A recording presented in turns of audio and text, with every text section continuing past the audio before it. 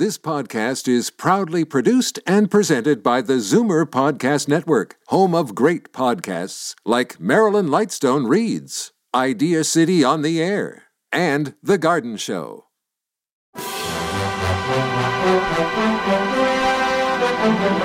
It's Zoomer Radio's Theater of the Mind with Frank Proctor. Open your mind as we fill your head with amazing thrills, chills, and laughs. Theater of the Mind. The best love programs from radio's golden age. Only on Zoomer Radio. Now, here is your master storyteller, Frank Proctor. Well, thank you, and welcome to the show. Now, I hope you're enjoying the work of Frank Lovejoy in this series, Night Beat. And as I've mentioned before, I've got David Kelly in Waterloo, Iowa, to thank for that suggestion. Frank Lovejoy starred as Randy Stone, a reporter who covered the night beat for the Chicago Star, encountering criminals and troubled souls. Listeners were invited to join Stone as he searches through the city for the strange stories awaiting for him in the darkness. Well, tonight, Stone encounters a very powerful, armed, and dangerous man who has escaped from a mental institution and, in fact, hijacks the reporter's car with him in it. The episode is titled, They. Frank Lovejoy in Night Beat.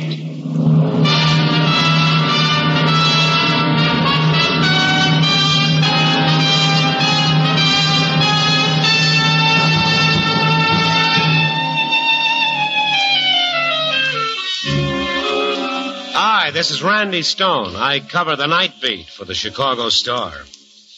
Only tonight it was too hot to cover anything, and I mean anything. It was too hot for wife killings, gangland murders, and such nonsense. Nobody had energy for much more than to wave a soggy newspaper back and forth in front of his face. And the standard reply to the standard question, what's cooking, was a dull me. Around 10 o'clock, with no story in sight, I checked in with the office, and the switchbird girl sounded like the last rose of last summer, but she managed to inform me that Mr. Baker, the night editor, wanted words with me. As she wearily connected me, I dug out my handkerchief and blotted the back of my neck. Stone?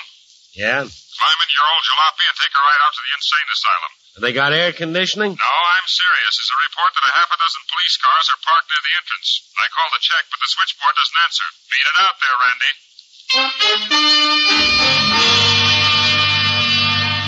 I headed for the outskirts of town, and soon I was approaching my destination. I guess the way the world's been spinning around, a lot of people are getting lost in the fog because this place was really big. Half a dozen huge buildings spread out across acres of green land and a mighty high fence running all the way around. But even while I was still blocks away, I knew something was wrong. Because though it was only around 10 o'clock, in all those buildings there wasn't one light burning. I drove up to the gate, and yep, there were police cars, and the police sergeant with a red flashlight signaled me to a stop. What's your business, cousin? I'm a newspaper man, Randy Stone of the Star. They're not buying any newspapers tonight. Got all the newspapers they need. Oh, fine. Now you and your flashlight step aside, and I'll go on in. No one goes in, no one goes out. Orders, cousin. Now you get on that gate phone, cousin, and tell the superintendent the press is pounding at the walls. And if I don't get in, I'm going back to town and invent a story. When I start inventing, sometimes I just never stop. Well, I don't Go ahead, cousin. When the Sarge hung up the phone, he swung open the gates and waved me in with his pretty red flashlight, saying that I was to go right on to the administration building. As I drove up the curved roadway, I saw little shafts of light moving through the darkness all over the place, but still no lights anyplace else. I parked in front of the administration building and was met by a man also carrying a flashlight. McManus is my name, a public relations officer. Oh, what's going on here? It's rather embarrassing, you know. I'm quite sure they'll find him any minute now. Find who? The superintendent thinks it would be best if you talk to Fogarty. Oh. This way. Right in here. The first aid room. Hey, easy. Doc. Easy with the head. This chap, having his head bandaged. Fogarty, this is Mr. Stone, a newspaper reporter. But I thought... Well, the superintendent feels it's pointless to try and hide the facts any longer. Oh. They caught Captain Bob yet? They expect to any moment. I take it one of the inmates has escaped. Oh, no, not really. He's still on the grounds. That's what we don't want. No alarming story about an escaped maniac. Maniac, yeah. Hey, Doc, easy with a bandage. Hard to work with just a flashlight. Captain Bob, that kills me, absolutely kills me. He's the unofficial mayor of this place, a real veteran.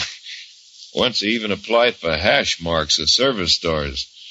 And then to blow his top like this. Hey, easy, Doc, will you? Almost finished. A huge man with the mind of a child. A gentle giant, you might say. Gentle. What caused the blow-up? What caused it? Yeah. That's a reasonable question. We took away his brown sugar. His which? He kept it in his footlocker for his oatmeal. Well, they were afraid of roaches, you know, so they kept asking him to turn it in. Today they got tired of him ignoring them. So they sent me around.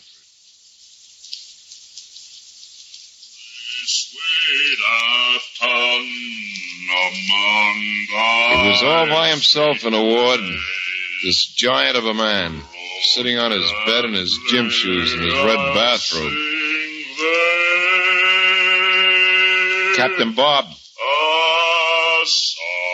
Captain Bob.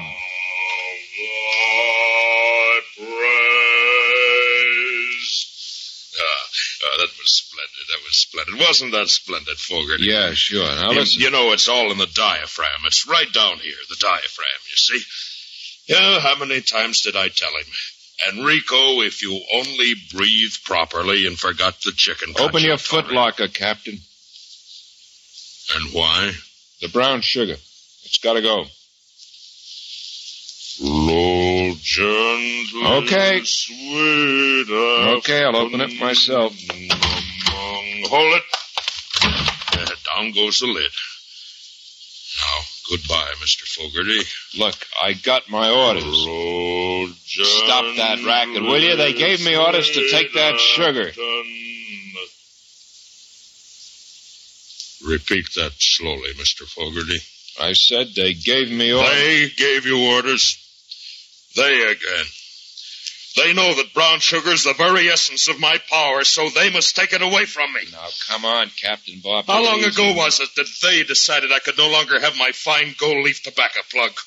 And wasn't it only last year that they made me shave my beard? Walt used to say to me, Walt Whitman, that is, sure, mine's a decent sort of beard, but yours, Captain Bob, why, yours is pure silk. And they made me shave it. Cap, you're getting all excited. It's too hot to get excited. I've sat back. I've bided my time. I've waited. And now I wait no longer. Cap, hands relax. off of me, Fogarty. Cap, sit down. No. Look, don't make me use the nightstick. I never used it yet. I never want to. Yeah, but I want to. Now, give it to me. Now, look out. Get away from me. The nightstick. No. You must. Their hour is struck. Their hour is struck. Their hour has struck. That's the last thing in the world I heard. Then I woke up down here. I understand he's really raised Cain, broke into the power station, banged up the generator. Captain Bob. You just don't figure. Well, I don't suppose that one guy with a nightstick is going to do too much damage. Well, it's not quite that simple. No? He took the nightstick and overpowered an armed guard. And now he has a gun. Oh, fine. And that's why we've gone to such great lengths to protect the place. I'll answer. This they that he speaks of, he must mean the authorities here. Is that it? Oh, I don't think so. At least he hasn't tried to harm any of them. And with that gun, he could do a pretty good job. Well, then who is the they? Your guess is as good as mine. I see. That was one of the guards. The superintendent saw your car and raised the roof. Well, he told me I could come in. Yes, but not the car. He wants nothing on the grounds that could possibly be used by Captain Bob for an escape. He wants you to remove the car immediately. You can park it in the parking area. outside the wall. I went on out and started driving back down the road to the gate. The little groups with flashlights were still scattered all about hunting for Captain Bob. But who was Captain Bob hunting for? My friend, the police sergeant, was still at the gate with his little red flashlight, again signaling me to stop. You again, cousin? Yeah, I'm just going to park the car. Be right back. What's that supposed to be? Good news? Well, go on. I passed the squad car, scattered all over the place. The parking area was just ahead, and I started turning into it. I suddenly felt a metallic pressure on my neck, the barrel of a gun. Just keep going down the highway, my boy, and everything will be Jim Dandy. I could see him in the rear-view mirror, bright eyes under shaggy gray brows, a bald head and a full pink face, and even bigger than they had described him. Yes, I had myself a first-class passenger, the one and only Captain Bob. No, isn't it a mortal sin the way old Captain Bob twisted him all around his little finger? Huh? Yeah, mental power. You know, 10 ounces of brain tissue can move mountains, dry oceans, fill the sky with fire. Yeah, 10 ounces, sure, but me, I'm stuck with about half a gram falling for a gag like that. Where'd you call from? One of the other officers, keeping my voice very low, very official. The superintendent insists that the car be moved at once. I used to say to Ellen, you're the famous actress Ellen Drew, you know. Uh-huh. Ellen, you must always remember, live the part. If you're supposed to be an oyster stew, then become an oyster stew. Make it so real that people get heartburn. Captain Bob, she would reply in that sweet, gentle voice, what would I do without you? Well, that's very interesting. Now that you've outsmarted all the guards, what's the next step? To ruthlessly hunt down and exterminate humanity's greatest enemy. Which is who? Well, they. They? Well, who else? Those scavengers, those ravagers. I really don't care about myself. I've lived my years. I'm an old man. Heavy with honor and with time. Aristophanes. Uh-huh. Of course, you know, I'm quite insane. No. Oh, yes. So it doesn't matter about me. It's the others. Oh, what they have done to poor suffering humanity. I've heard the talk. Oh, yes, surely I have.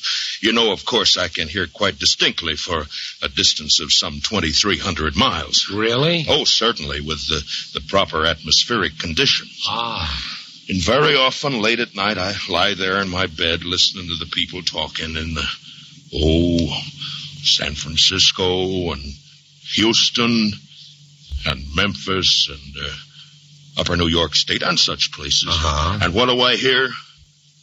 They are causing prices to rise sky high. They buy more than they need. They hoard in their basements. They patronize the black market. They are so selfish, so thoughtless, they may bring on inflation and wipe out the savings and pensions of millions of innocent people. That's what I hear. I see. And this I hear. They certainly elect some shabby politicians. But what can you expect? Most of the time, they don't even bother to vote. If they don't use some judgment, they'll wreck the country. They again, you see that? Yes, I see it. Yes, and I hear talk about war, too. They fell asleep again. If they don't wake up and prepare, civilization itself will go under, and they'll be to blame. They do this and they do that. All the evil and suffering in the world, they are responsible for. They. Well, then isn't it all rather simple? Old Captain Bob's going to do the world one final service. He's going to find these they and shoot them down like dogs.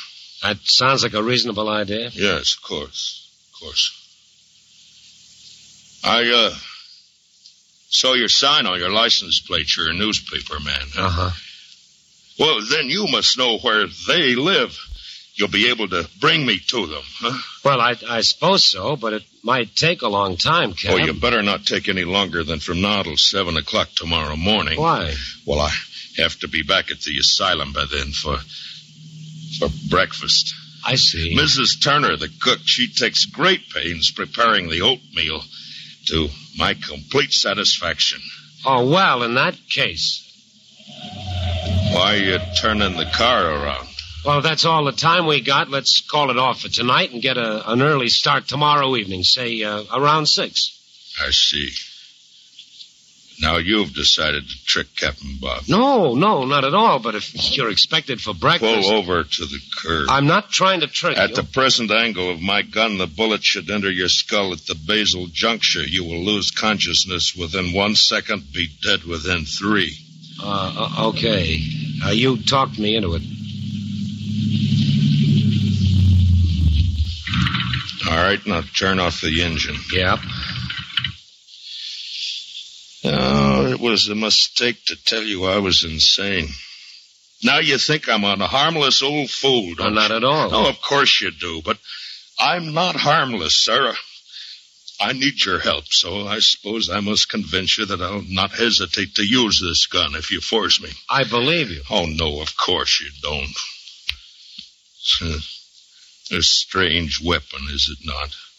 A chunk of ore twisted into a vulgar shape, yet it's made man supreme. Oh, now, come on, put down the gun, Captain. Shooting me won't help you. Who said anything about you, my boy? Observe. But pointing it at your hand. Don't! Well, you've torn away half your finger. That's all right. I have others. Let me use this handkerchief as a tourniquet. No trickery. No now. trickery. Now, come on, here. Yes. Okay.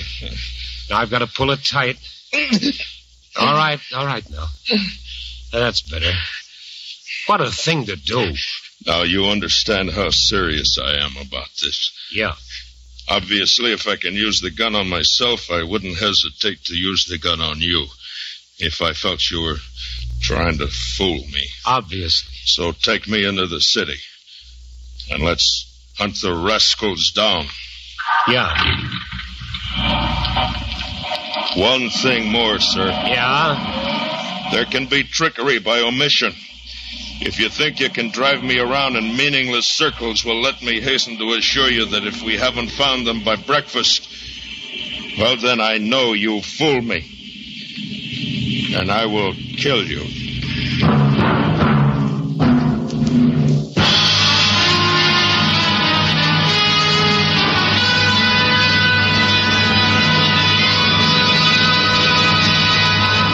NBC is bringing you Night Beat, starring Frank Lovejoy as Randy Stone. It's the Silver Jubilee on NBC. Tonight your dial is set for adventure with Inspector Thorne and Mr. Keene, tracer of lost persons. This evening, actor Carl Weber comes to the NBC microphone as the fast-moving police investigator known as Inspector Thorne.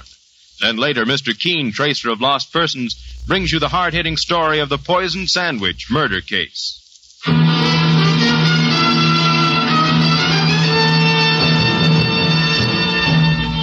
now back to Night Beat and Randy Stone. It was after 1 o'clock, and I was driving through the Chicago streets, block after deserted block. The neon that never went to sleep, still shouting its multicolored messages to empty sidewalks. Past long rows of warehouses, wearily leaning one against the other, and through narrow cobblestone streets. Driving purposefully like I had nothing but jumbo-sized plans, while actually I didn't even have a small pocket-sized idea. And Captain Bob in the back seat with his gun growing more impatient all the time. And now it was almost 2 a.m.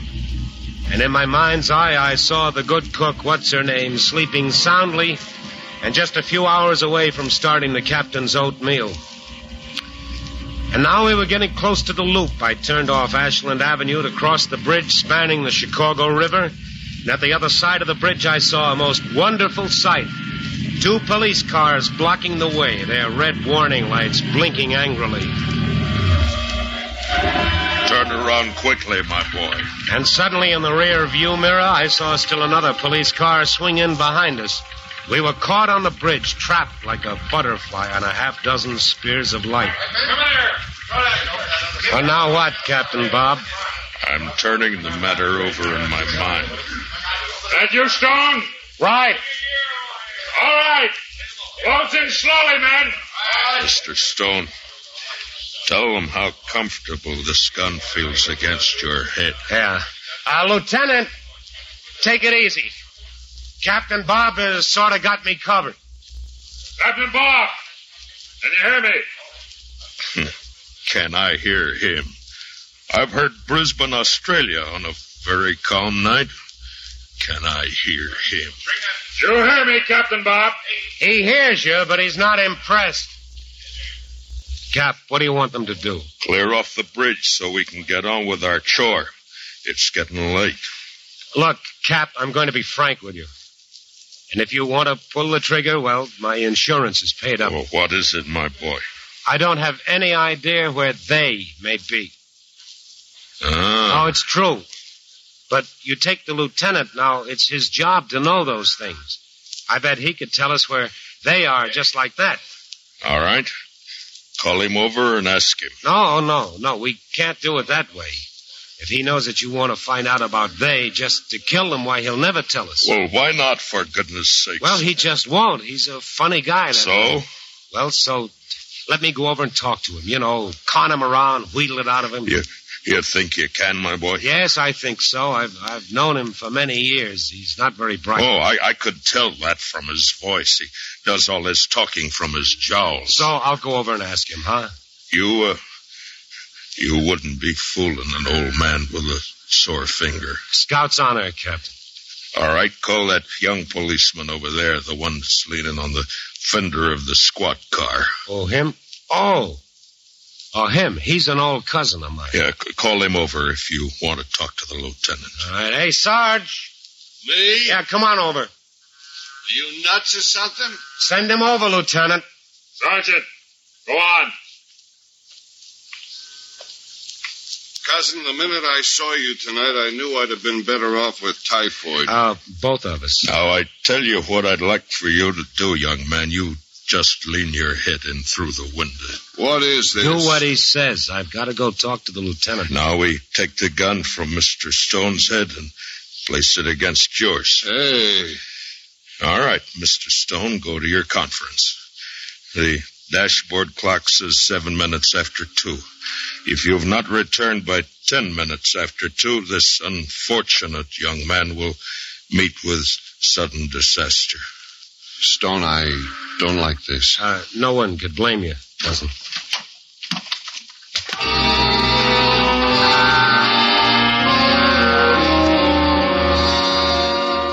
I started walking across the bridge to the lieutenant's patrol car. A long string of coal barges were slithering slowly by on the greasy waters far below.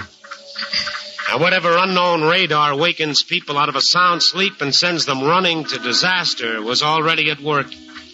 Both ends of the bridge were lined with the curious, and most of the police officers were busy keeping them at a distance. Lieutenant Boyle stood beside his squad car. Lieutenant, tell me, how did you find out that he was with me? Sergeant, Oh? After you left to park your car and didn't come back, he started wondering. Checked and found it'd been a phony call. It added up. We've been trying to corner you all night. What are you going to do with that character? Well, we've got one problem, and it's how to make him use up those bullets in his gun. Yeah. Well, now, look, I got a crazy thought. It might work. If it doesn't, well, it's my funeral, and as the little joke goes, that's not a figure of speech. All right, what is it? You know where the Riverview is? Yeah, that amusement park on the west side? Yeah. What are we going to do, ride the merry-go-round? Everything is closed up this time of the night, but see if you can get him to cooperate with you. Captain Bob is looking for something he calls they. Don't ask me to go into that. There's no time. But if we work this...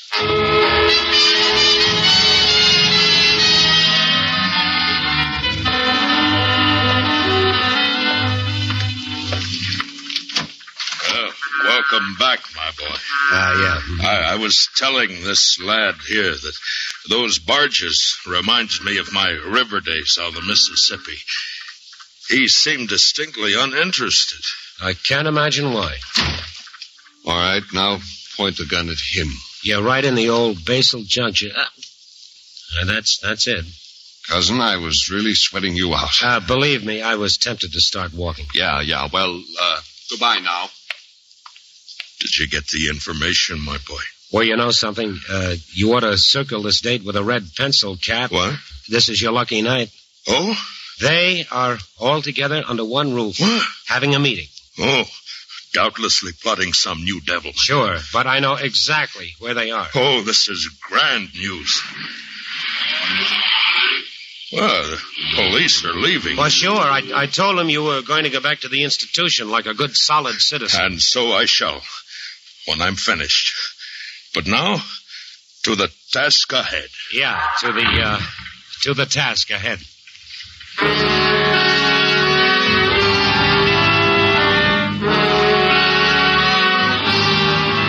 It was 2:45 a.m. when we pulled up before the darkened amusement park.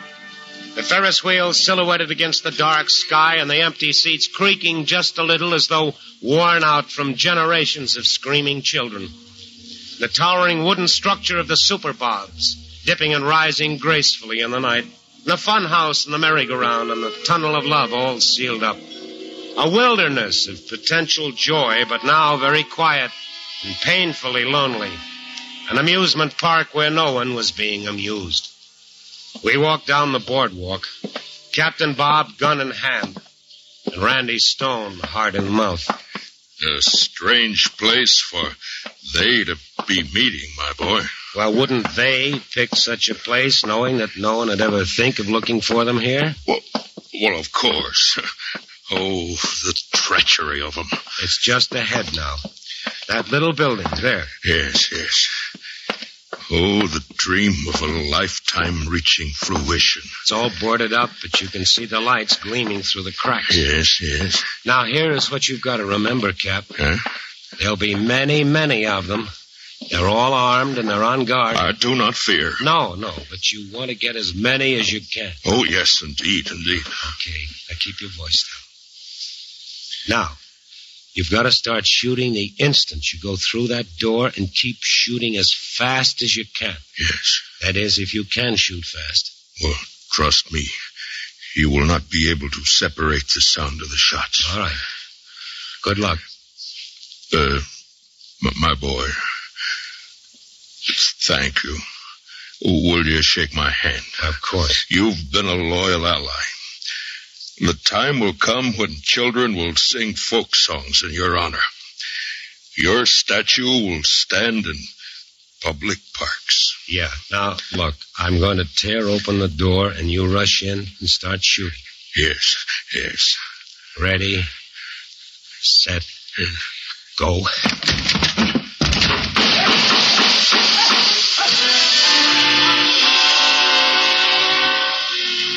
After that, things happened rapidly. The park, which had seemed so empty now, suddenly filled with police all running toward me. And behind them came the swarms of citizens again, coming in all directions, attracted by the shots. Good work, Stone. Get the door open, boys. Bring them out. Through the open door, I looked in on the House of Mirrors. Most of the mirrors were shattered now, just bits of glass hanging from the walls. And Captain Bob, the empty gun, hanging limply in his hand, still looking at the wreckage, dazedly realizing at last that he'd been shooting at his own reflections. Come on, old-timer, let's get going. Easy with him, boy. Yeah. That's it, easy. And now the entrance to the House of Mirrors was jammed with people craning their necks for a look. Step aside, give us room, come on. Move aside, folks, it's all over. Go on home. Come on now, one side. And while the police tried to clear a path through the crowd, for a moment or so, Captain Bob and I stood face to face. So you tricked me after all, my boy. It's a cruel blow. Captain Bob didn't expect that of you. Come on, all of you. Move when I tell you. One side. Come on. Okay, Cap. Let's go. You tricked me. You shouldn't have done that to me, my boy. You just don't understand. And then he was gone.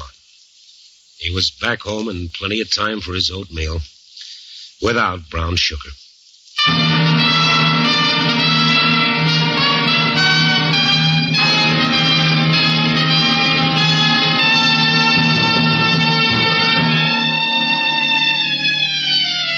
But even after they took old Captain Bob away, somehow the people still hung around the doorway of the House of Mirrors just in case there might be something else to see. Their faces reflected endlessly in the broken mirrors. All kinds of faces. Fat, lean, bright, dull, high, and cheekbones, low cheekbones, square chins, no chins, white faces, black faces, endless faces. Millions of faces reflected again and again and again in the mirrors. And gradually it dawned on me that perhaps I hadn't tricked Captain Bob after all. I guess I had brought him to the right place. Because, of course, there's no big mystery about it. These were the they, all right. That's us, all of us. But if they are responsible for the bad, they are also responsible for the good. Actually, when you got right down to it, to end all the injustices that so angered Captain Bob, they need learn only one thing more. That they are the children of God, and that each of them is his brother's keeper. Wow, what a night. One copy boy, one ice bag, and 2 aspirins, huh?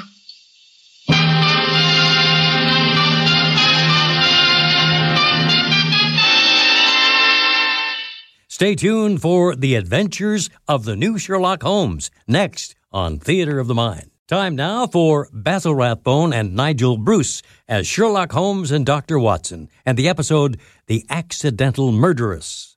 Petri Wine brings you Basil Rathbone and Nigel Bruce in the new adventures of Sherlock Holmes.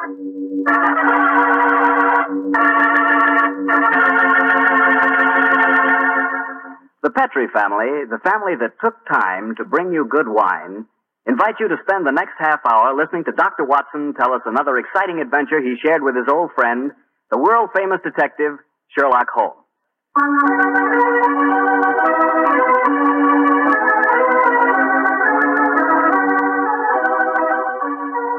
And now for the weekly visit with our good friend and host, Dr. Watson.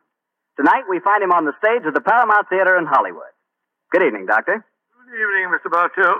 If you've bought a victory bond, you're welcome. I have, Doctor. Now, what's the recipe for tonight's new Sherlock Holmes adventure? Well, now let me see. Take equal parts of beautiful English countryside and black villainy. Mix them, add a dash of romance, a sprinkling of danger, season well with the usual theatrical condiments, and you have the case of the accidental murderess.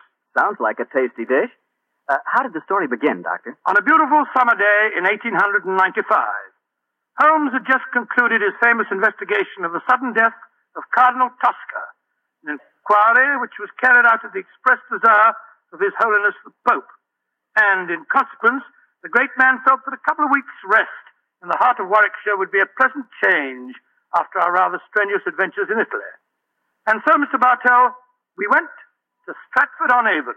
Oh, the home of Shakespeare, huh? Quite right, my boy. As a matter of fact, that was the reason that decided us to go there. Holmes was a great lover of the drama, you know, and at the time my story begins, the Shakespearean Festival was in full swing. For the first week, our life there was calm and peaceful. During the daytime, we visited the local places of interest, such as Anne Hathaway's cottage and Shakespeare's birthplace, and the evenings found us at the theater. It was on a Tuesday, I remember, during our second week's stay, the trouble began. Holmes and I had gone for a walk through the nearby forest of Avon. He was in unusually good spirits that morning, and there was a distinct twinkle in his eye as he said, Watson, for once I begin to wish that I were a man of wealth. Oh, and what makes you say that, Holmes? The beauty of this place, old fellow. I am perfectly certain I shall be happy in retirement here. Rather depressing to think that in a week or two the sordid necessity of making money will demand my return to Baker Street in a world of criminals. No, I must say that in an environment like this, it is a little hard to think of crime. How does the old saying go? Where every prospect pleases, and only man is vile. Yes, but Shakespeare puts it even better, old chap. Oh, really? What's he say? Oh, surely you remember the speech in As You Like It. We saw the production 2 nights ago. Oh, I don't remember the speech. How did it go? In this setting, it's very remarkably apposite. Are not these woods more free from peril than the envious court? Here feel we but the penalty of Adam. The season's difference. Don't you remember? Sweet are the uses of adversity, which, like the toad, ugly and venomous, wears yet a precious jewel in his head. And this our life exempt from public haunt finds tongues in trees, books in the running brooks, sermons in stones, and good in everything. I would not change it. Upon my soul, you read that much better than the fellow on the stage the other night. Don't tell me I adopted the wrong profession, Watson. Oh, dear me, wait a minute. Path seems to end here. Nothing but dense trees ahead of us. There's another path over there. I think it leads down to the river. Then let's follow it. The Avon is always... Great Scott, that was a... Holmes! Holmes, you hurt? Yes, I think I am. Bullet hit my shoulder. I think it's only grazed it. Well, get off your coat quickly. Let's have a No, look. it's only a scratch. First, let's find out where it was fired from. I heard the thud of a bullet in the tree behind me. Yes, here we are. Give me a penknife, old fellow, will you? There you are. Thanks. Do you suppose that shot was deliberate? Oh, I can't imagine someone mistaking me for a rabbit, Watson. By the way, there was a curious echo to that shot. I don't know whether you noticed it. Here's the bullet. Now, let me see. I was standing there. A line from this bullet hole in the tree through the spot where I was standing would indicate that the shot was fired from that cluster of trees over there. Come on, Watson. Let's see what a search discloses. I wish you'd let me look at that shoulder before you start galloping all over the countryside, Holmes. You're bleeding quite profusely. Oh, plenty of time to look at it when we... Hello. Look over there. A man and woman running towards us across the clearing. Yes, and carrying guns. Yes, it looks as if it was an accident after all. Was anyone hurt? Yes, sir. My friend was hit in the shoulder. Oh, how dreadful. It's not a bad wound, is it? Oh, it's only a scratch, madam, I hope. But the blood on your coat. Well, just, how did this accident happen, sir? Well, we were out rabbit shooting. I was teaching my wife to use a rifle. I saw a rabbit scurry across the clearing. I raised the rifle and fired. It seemed to me, Geoffrey, that as I did so, you jolted my arm. Yes, I'm afraid I did, Alice. I was going to fire too, but as I raised my rifle, I jolted your elbow and sent your shot wild. I can't tell you how sorry I am, sir. Here's my card. Of course, we'll take care of any expenses that may be entailed. Well, the first thing to do is to find out how much damage has been done. You'd better take your coat off, old fellow. I don't think I can. Oh, he's badly hurt. No, it's just that... The man fainted. Oh, this is dreadful. I have a horse and trap down the road. Excellent. Give me a hand with him, will you? I must get him to a hospital as fast as possible.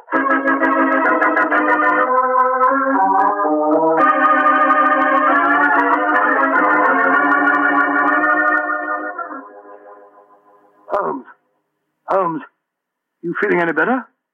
Has the nurse gone? Yes. She's bringing the house surgeon. And the man and his wife? They're down in the hospital waiting room. Oh. I found out their name. It's Markham. Then we're alone. Yes, old fellow. In that case, I can stop behaving as if I were at death's door. Holmes, you mean that you shammed that collapse just now? Yes, I did, Watson. Oh, well, spare me a little pity, old chap. My shoulder's confoundedly painful, I assure you. Well, I'm sure it is. But what made you pretend to faint? I recognized this Mrs. Markham, and I think she recognized me. It's important she assume I'm out of action for a while. Oh? Mrs. Markham. Why? Well, Mrs. Markham is, in reality, the notorious Mrs. Dangerfield. You remember the Dangerfield case? Dangerfield? Great Scott, yes. She was tried for the murder of her husband by poisoning, wasn't she? Yes, she was, old fellow. She was acquitted when the jury decided he was an habitual arsenic addict who happened to take an accidental overdose. Well, didn't you have some connection with the case? It was I who tracked down the sale of the arsenic she claimed to have bought for cosmetic purposes. Well, if you ask me, that shot at you was no accident. Oh, of course it wasn't. I'm certain that I was recognized. In any case, her record is a bad one. Prior to her husband's death, there was an episode in which her uncle was killed in a shooting accident on a grouse moor in Scotland. An uncle who left her a large fortune on his death. I suppose Mrs. Dangerfield was a member of the shooting party when the accident happened. Yes, she was. She's something of a femme fatale, Watson. I must plan my actions very cautiously. I'm up against a dangerous opponent. Well, you'll have to stay in the hospital until your wound's being examined and dressed. That's true, old fellow. And while the local staff are taking care of that, I want you to shadow the Markham. Of course I will, Holmes. Stick close to them, old fellow. Make them believe that I'm going to be kept here for some days. Find out as much as you can, and then report to me. Right, I'll do my best.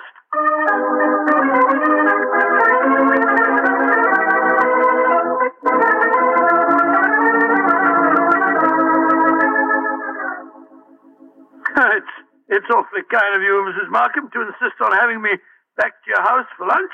My dear Dr. Watson, after injuring the famous Mr. Holmes, it's the least I could do. Of course it is. Geoffrey, dear, will you bring us some sherry? It's Ada's day off, you know. Very well, Alice. Is anyone else coming to lunch? Only Dennis Romney. Oh, Lord, that fellow seems to live here. Well, I'll go and get the sherry. Sit down, won't you, Dr. Watson? Thank you, madam. Thank you. You say that you think Mr. Holmes will be in the hospital for some days? I'm afraid so. The wound wasn't serious. He lost quite a bit of blood. Oh, I feel perfectly dreadful about it. Well, you mustn't blame yourself too much, madam. It was an accident. Yes, but I might so easily have killed him. Well, you haven't, and that's all that matters. Did you say that Dennis Romney was coming to lunch? Is that the actor fellow from the Memorial Theatre? Yes. Have you seen him on the stage? Yes, several times. Holmes and I have been going to the festival regularly since we came down here. A fine actor, isn't he? A shame they give him such poor parts. Well, it was really good. Imagine him letting that frightful Basil Grant play Hamlet last night, while Dennis only played Laertes. Dennis is 3 times a better actor. I suppose he is. He's coaching me in acting. Oh, coaching you? Really? Yes, he thinks that I may be able to get small parts here next season. I've always had a great urge to go on the stage, but no one's ever encouraged me before. Oh, here's Geoffrey. This sherry is rather special, Doctor. Jerez de la Frontera. Only a few bottles left. Oh, that's very nice of you, sir. Oh, that must be Dennis. I'll go let him in. We might as well have a drink. You'll find it'll help making this actor fella more tolerable. I take it, Mr. Markham, that you're not an admirer of Mr. Dennis Romney. Can't bear him. He's always quoting Shakespeare and behaving generally as if he were another Irving. He's got Alice completely fooled. Here's a glass, Doctor. Oh, thank you, sir. Thank you. Dennis, I want to introduce you to Dr. Watson. How do you do, Mr. Romney? How do you do, sir? Hello, Geoffrey. Want a glass of sherry? Thanks. That'd be very nice.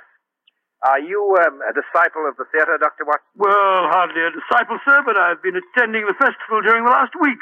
I enjoyed your performances immensely, if I may say so. Oh, you may say so, Doctor.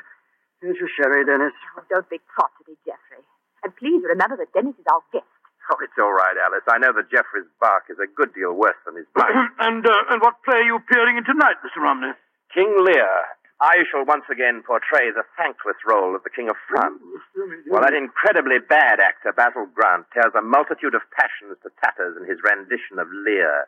Oh, horrible, horrible, most horrible. I thought his Hamlet was atrocious last night, Dennis. Wasn't it? When he came to his final line, the rest is silence. It was as much as I could do to prevent cheering. I felt rather the same way when you were killed in the duel, Dennis. Oh, Geoffrey, you're being intolerably rude. Why don't you take Dr. Watson upstairs and show him your butterfly collection? Then at least you'll know what you're talking about. Are you interested in butterflies, Doctor? I have quite a rare collection. Oh, really? I'd like to see them very much. Come on, then. I think we just got time before lunch. Try and bring yourself down with a few better manners, Geoffrey, dear. I'm really quite an easygoing man, Doctor, but the arrogance of that fellow Romney infuriates me. Well, I must say he does seem to have rather a good opinion of himself. Don't put too much weight on that balcony rail. It's absolutely full of wormholes. Part of the attraction of an old house, my wife tells me. But I regard it as confoundedly dangerous. Yeah, and this is my little museum. In these cases, I think you'll find some of the finest specimens of Lepidoptera you've ever seen. It's my hobby, and I may say that, with the exception of the Natural History Museum, I doubt if you'll find a finer collection. Well, it must have taken you years to collect them. It has. Many years, many disappointments, and a great deal of patience. Look at this fella. He's my prize specimen, a North American monarch. North American monarch? Beautiful, beautiful. Yeah, isn't he? And this is an admiral. Well, of course I know Very him. rare. And this is a perfect bee-hawk moth. And here's an emperor. Ever see more exquisite markings? Well, never. Tell me, Mr. Markham, when you captured a butterfly, how'd you kill it without marking it in any way? With poison. Oh? What poison? Cyanide. Not arsenic? You heard me say cyanide, Doctor. The only reason I mention it is that a friend of mine collected butterflies once, and I'm certain that he always used arsenic to kill them. Why'd you keep talking of arsenic? You're trying to hint at something. No, my dear fellow. I was just curious, that's all. Yes. You're a trifle too curious, perhaps. There's the luncheon gong. Let's go downstairs again. Stillman, I didn't mean to offend you. Oh, of course you didn't. But my nerves are a little on edge today. Must be that accident to your friend that's upset him. I really must get that balcony rail mended. Shh. What is it, sir? My wife and young Romney. They're going into lunch. Listen. Darling, why won't he understand? Arthur, you expect me to get it. Jeffrey has no imagination. He's never understood me. Well, Doctor, they say that listeners never hear good of themselves. You know, sometimes I wonder if my wife wouldn't like me out of the way. Let's go down to lunch, shall we?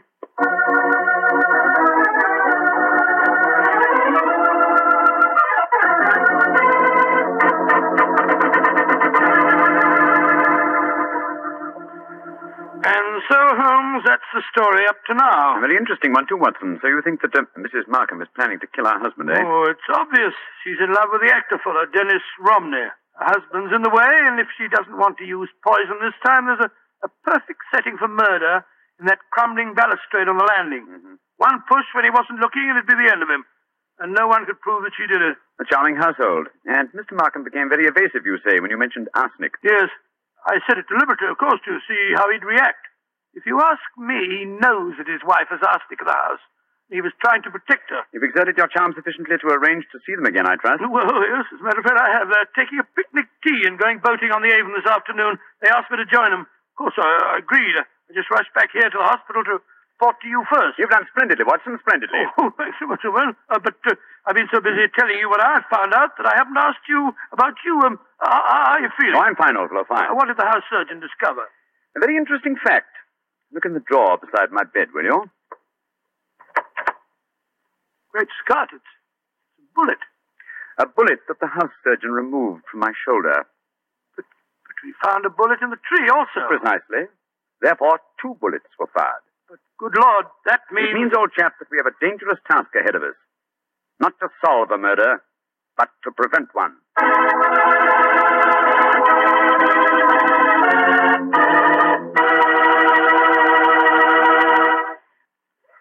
And now, Dr. Watson, what happened next?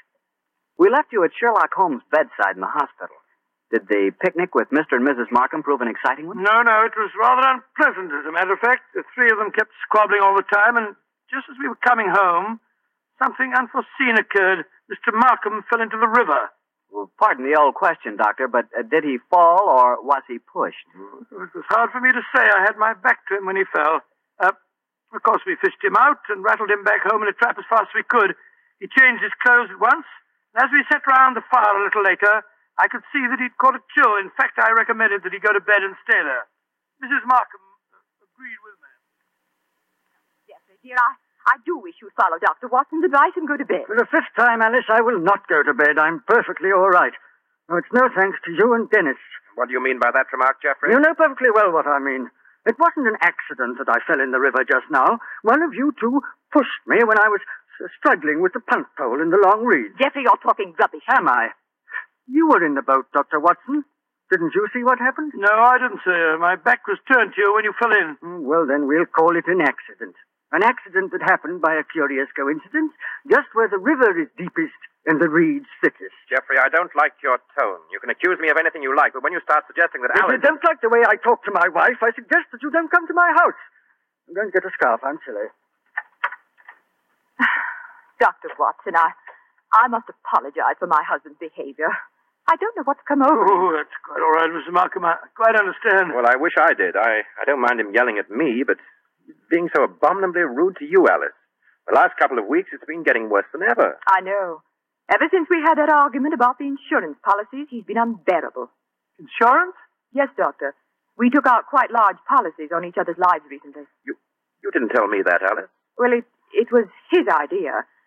And yet when the insurance man came here, you'd have thought I was forcing him into taking out the policy. Insurance? Great Scott, You what, Doctor? Nothing, Mr. Markham. Nothing at all. Sounds as if you don't approve of insurance, sir. Oh, it's not that, Romney. It's just that Who can that be? I wasn't expecting anyone. Answer the door, Dennis, will you? Yes, sounds as if Jeffrey has already done so. Oh, Alice, we have a visitor.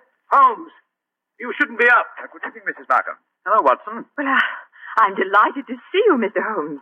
So I understood from your friend that you'd be in the hospital for several days. The constitution of an ox and the obstinacy of a mule, two characteristics of mine, have combined in making possible an early departure from the hospital.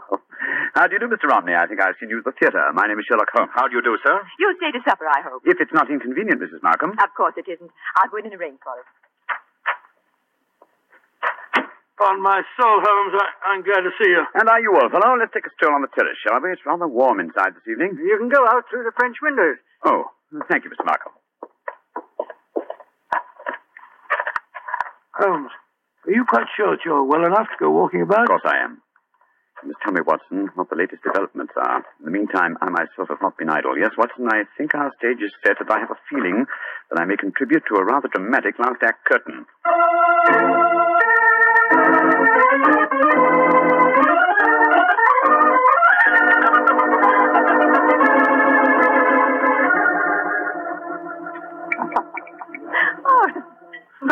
A delightful meal, Mrs. Markham. Oh, thank you, Doctor. Mr. Holmes, you're not eating very much. My appetite is a trifle jaded. The mental fencing that we have indulged in during the meal has been somewhat disturbing. I don't understand you. Oh, come now, madam. I know that you were once Mrs. Dangerfield, and you know that I know it. Why keep up the pretense any longer? Very well, Mr. Holmes. But we needn't converse in lowered voices. I'm sure that you've told Dr. Watson whatever there is to know, and perhaps more. I admire your courage, madam. Jeffrey, Dennis. Yes, sir. I want you to listen to this. Mr. Sherlock Holmes knows that I was once Mrs. Dangerfield. He's apparently under the impression that this is a dark secret of mine. Mr. Holmes, Jeffrey knew and loved me before I ever married Mr. Dangerfield. Of course I did, Holmes. He stood by me during the horrible trial after my first husband's death, and I told Dennis about the whole miserable business months ago. So I really don't see that you've uncovered any great secret. Not yet, Mrs. Markham, but I have a feeling that it's only a matter of moments. So you haven't got any secrets from Dennis either, eh? There's no need to shout, Jeffrey. And there's no need for Dennis to be in my house. Get out, Romney, and stay out. This business between you and Alice has gone far enough. I'll go when Alice tells me to. Well, if you won't go, then I'm not going to sit here. I'm going upstairs. You're shaking like a leaf, sir. You've got a fever. Don't you think you'd better go to bed? Mind your own business and leave me alone. Mrs. Markham, I really think you should persuade your husband to go upstairs and lie down. Don't worry, Mr. Holmes. I know how to handle him. I'll take him up. Put an arm around my shoulder, Jeffrey. Come along. We should follow them, Holmes. They have to pass that crumbling banister on the landing. With him in that state, she might try to... What are you suggesting, Doctor? Come and watch. Both of you. We can observe them both from the foot of the stairs here. They're on the landing. She's on the outside. Look. Markham stumbled against her. He's pushed her against the railing. Look out! Come on, sir. Alice, are you all right? Yes, but Jeffrey tried to push me through the railing. That's a lie. No, it isn't, sir. The three of us were watching you from below. But the railing held. I don't understand. I can explain that, Watson. This afternoon, while you were all at your picnic, I came here with a local carpenter. You had informed me, old fellow, that it was the maid's day off, and I took the liberty of reinforcing that decaying woodwork. What the blazes do you think you've been up to, Holmes? Preventing murder, sir, and finding the true solution to the Dangerfield case. What do you mean, Mr. Holmes? The true solution? Surely it's obvious to you, Mrs. Markham. You have told us that your present husband loved you before you married Mr. Dangerfield. It was he who accidentally killed your uncle so that you might inherit a fortune. It was he who accidentally gave your first husband an overdose of arsenic. Arsenic that he obtained for the purpose of destroying butterflies. Yes. And it was he who tried to send you to your death by pushing you through those railings. And all the time, Mrs. Markham, I thought that you were the potential murderer. You fellows have got hold of the wrong end of the stick. All I've been trying to do is to conceal the fact that my wife was a murderess. Jeffrey, how can you say that? Markham, if you were... Just a moment, Mr. Romney. I'm not through with him yet. This talk is all very dramatic, Mr. Holmes, but I wonder how you're going to be able to prove it. Dr. Watson, Mr. Romney, and I will testify to the attempt that you've just made on Mrs. Markham's life. Yes, and what about the attempt on your life, Holmes? Obviously, it was Markham who fired at you in the woods. But my wife has already admitted firing the shot. True, sir. But 2 shots were fired. The one that your wife fired, we found in the tree. The one that you fired was extracted from my shoulder in the hospital. Then the 2 shots were fired simultaneously. You remember, Watson, that I commented at the time on a curious echo. Mrs. Markham told us that her arm was jolted as she pulled the trigger. That was when the other rifle was fired. Mr. Markham, didn't want me on the scene when he staged his latest accident, and so he tried to kill me. What kind of a devil have I been living with all these years? I think I'm going to kill you, Don't come near me. Keep him away from me. Leave him to the law courts, Mr. Romney. British justice may be slow, as indeed it was in the Dangerfield case, but in the long run, it is sure. You'll find that out, Mr. Markham, on the gallows.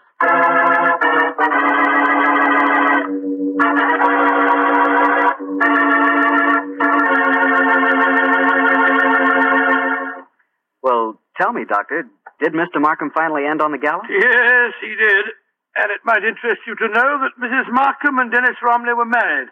A nice chap and a fine actor, that boy. Maybe that's what I should have been. An actor. To be or not to be, that is the question. Whether it is noble in the mind to suffer. Well, what's the matter, Doctor? Don't you like it? The words are beautiful, but your delivery of them... Not good, huh? No, not good, Mr. Bardo. Okay. I'd rather talk about Petri wine anyway. Now, there's something to really talk about. Petri wine. A wine with generations of winemaking behind it. That's a fact, you know. The Petri family started making Petri wine generations ago. Oh, way back in the 1800s. So they've had the time to develop the art of winemaking, and they've been able to hand down that art from father to son, from father to son. Yes, the Petri family really knows how to turn luscious, sun-ripened California grapes into clear, fragrant, delicious wine. And those letters, P-E-T-R-I, on the bottle, are the personal assurance of the Petri family that every drop of Petri wine is good wine. It's got to be. Because don't forget, Petri took time to bring you good wine. Well, Dr. Watson, what new Sherlock Holmes story are you going to tell us next week? Well, now, let me see. Next week, Mr. Bartell, I'm going to tell you an exciting adventure Holmes and I had in North Africa. It begins at the headquarters of the Foreign Legion and ends with a strange death in the Cafe of 1,000 Sighs. I call the story Murder in the Casbah.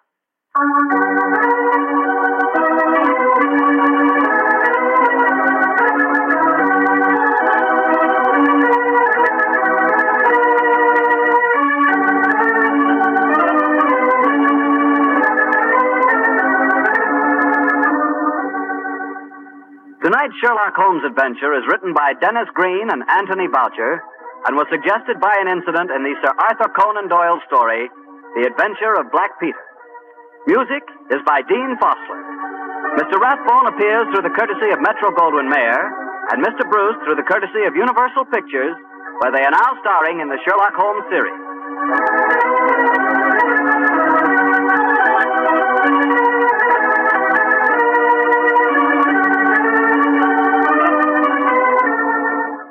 The Petri Wine Company of San Francisco, California, invites you to tune in again next week, same time, same station.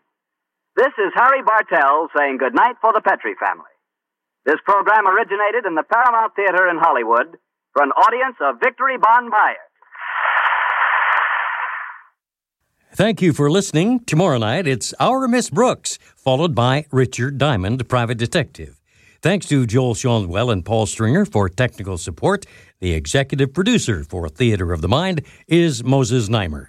I'm Frank Proctor. Have a great night. This podcast is proudly produced and presented by the Zoomer Podcast Network, home of great podcasts like Marilyn Lightstone Reads, Idea City on the Air, and The Garden Show.